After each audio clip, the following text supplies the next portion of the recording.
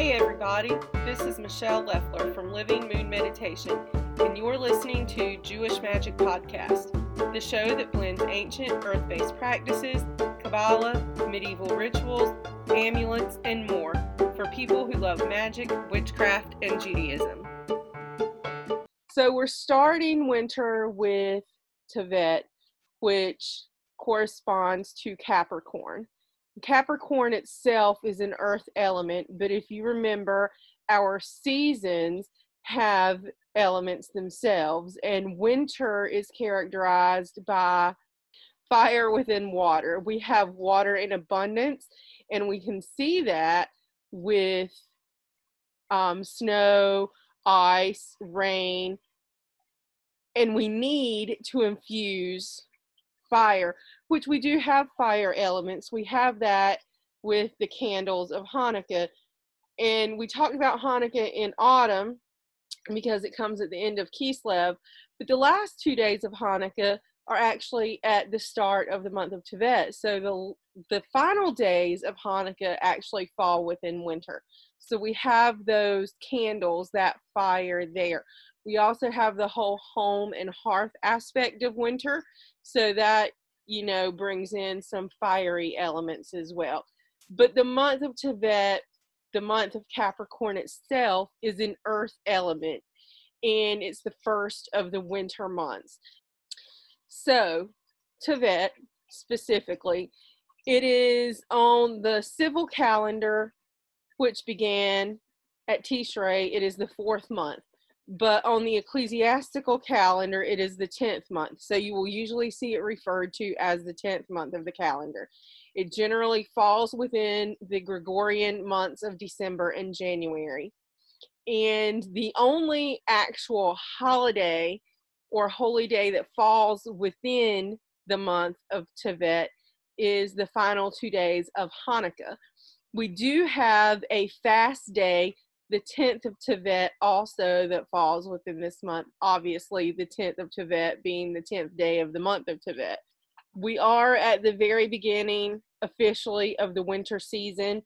And again, our direction for winter is north.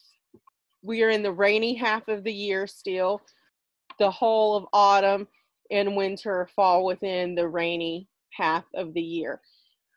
We are speaking of the angel Gabriel and the divine face Gevurah during the month of Tevet.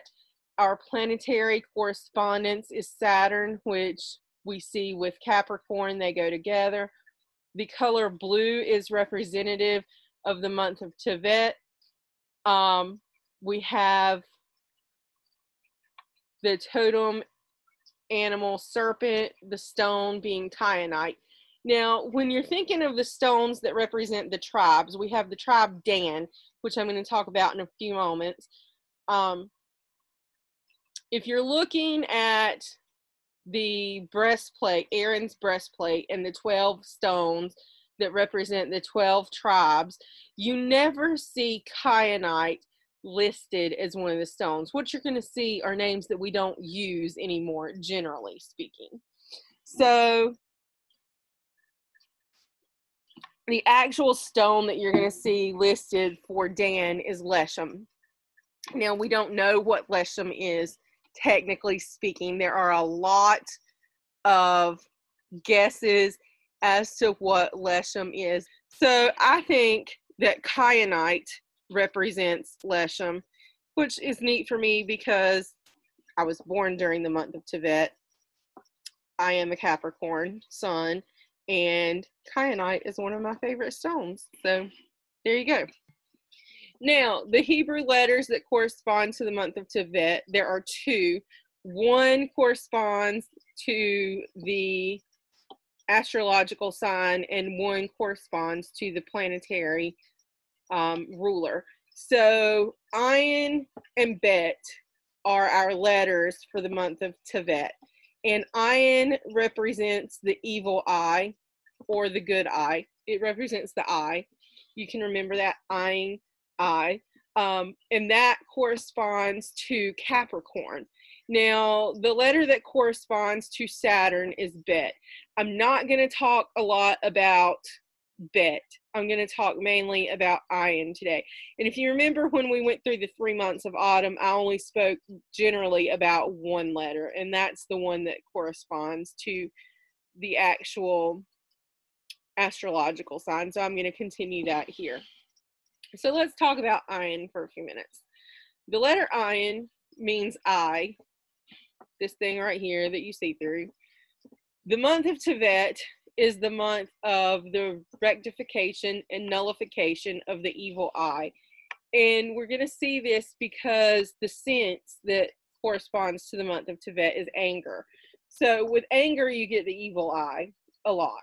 So we have to rectify the nature of the evil eye into the Ayin Tov, the good eye.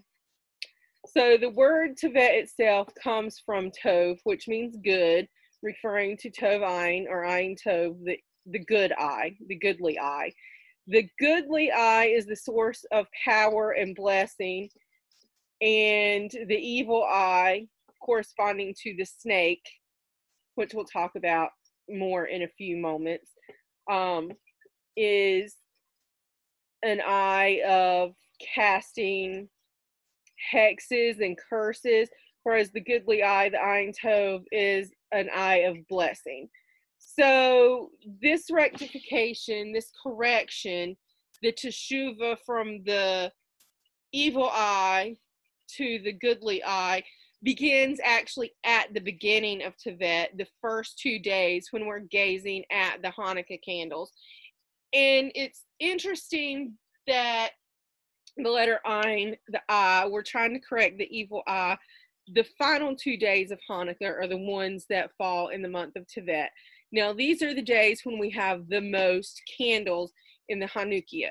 We finish up, it's the final 2 days, so we end Hanukkah and begin the month of Tevet with the most light, the most brightness. So that helps us to take the evil inclination and turn it into the goodly eye. It's also fascinating that we start this month, which is considered the darkest month of the year, to be starting out with the most light from the Hanukkah candles. Okay, now we're going to talk about Capricorn, which in Hebrew is Gedi, or the kid. And this is where we're going to see Tevet really talked about as the 10th month as opposed to the 4th month. Because most everything you're going to see is going to go by the ecclesiastical calendar, because we're told in Torah that the year begins in Nisan at spring. So from then until now, this is the 10th month. So the civil year again starts at Tishrei, so this will be the 4th month. But for ecclesiastical purposes and the keeping of the official calendar, this will be the 10th month. And our sages teach us that 10 is really appropriate for Capricorn, because at the age of 10, when a person is 10 years old, they begin to jump like a goat, meaning that they're playful. At a younger age, it's all play and nothing else. At older ages, it's more grown up, less play. So 10 is a magical age where you're in between a child and an adult. And that alludes to the 10th month, meaning that the 10th month, or Capricorn, represents an in-between state between immaturity and maturity. Now, the playful nature of jumping up and down like a goat, like I said, reflects that stage in the growing up process. And we see this with the tribe of Dan, because Dan represents that a lot. Immaturity is characterized by the evil eye, while maturity is characterized by the good eye. And one must play or jump up and down like a kid in order to rectify and sweeten the anger latent in one's animal soul. So we see kid in two ways: the goat of Capricorn and a kid as in what we call a child. So Saturn is a planet of destruction. Saturn is a planet of anger and judgment. Saturn gets a bad rap. Most people think of Saturn as a cop, as a judge, somebody ruling out punishment. But Saturn doesn't have to be seen that way. Saturn does not find interest in our physical needs. And so it destroys our physical bodies, not literally, but figuratively. So we see Capricorn in general is a sign governed by wanting to do more. You see stereotypically that Capricorns are all about work and making money. And that's because Capricorns feel like they don't have what they need to live. That what they need has been taken from them. So, moving on to talk about Dan for a few minutes. The tribe of Dan represents the initial state of immaturity in the soul that grows up during the month of Tevet. Dan means to judge, and we see that as a parallel to Saturn. Initially, Dan judges others harshly, critically. So we have the evil eye there. We have that, Ein letter, evil eye, hexing, cursing. Maybe not literally, maybe not intentionally, but, we have that cure. We actually carry, if we carry talismans, if we use amulets and talismans, you'll see the evil eye being carried to ward off the evil eye. Like, I already have the evil eye, I don't need the evil eye, so go away, evil eye. So yeah, you have that with Dan initially in judging others. Now, we have to grow up, Dan does. So we see the spiritual immaturity with Dan and the judgy evil eye thing. So Dan is compared to a snake who bites with the venom of anger, and the evil eye is the eye of the snake. So that's where you see that the totem animal for Dan, or for the month of Tevet, is a snake. And it doesn't have to be evil, because we can turn an evil eye into an eye of blessing. So we don't have to necessarily look at a snake as evil. That's our first inclination when we think of a snake. But snakes also can represent wisdom, and we see that in many other cultures. Initially, in other cultures, they see the snake and recognize wisdom. So, and we can get that wisdom from an eye of blessing, an Ein Tov. But we see judgy, evil eye. Dan is all about anger, right? So the sense of holy anger, righteous indignation, as compared to the evil eye kind of anger, hatred kind of anger. So again, anger, just like a snake, anger doesn't have to be bad. Anger can be good depending on what you do with it. The sense of holy anger or righteous indignation is the ability of the soul to arouse one's good inclination to become angry at one's evil inclination. So instead of looking out with the Ein, with the eye, and judging others, which would be the evil eye, we need to turn the eye inward and judge ourselves, which would be the good eye. Positive anger expresses the deepest care and concern of the soul that reality become good. Though even to this anger, there is a certain element of immaturity, because if we were completely mature, absolute maturity believes that everything happens for good. And so we don't judge anything that happens because we see everything as being good. And lastly, I want to talk for a few minutes about the liver. But the liver is the body part correspondent to the month of Tevet.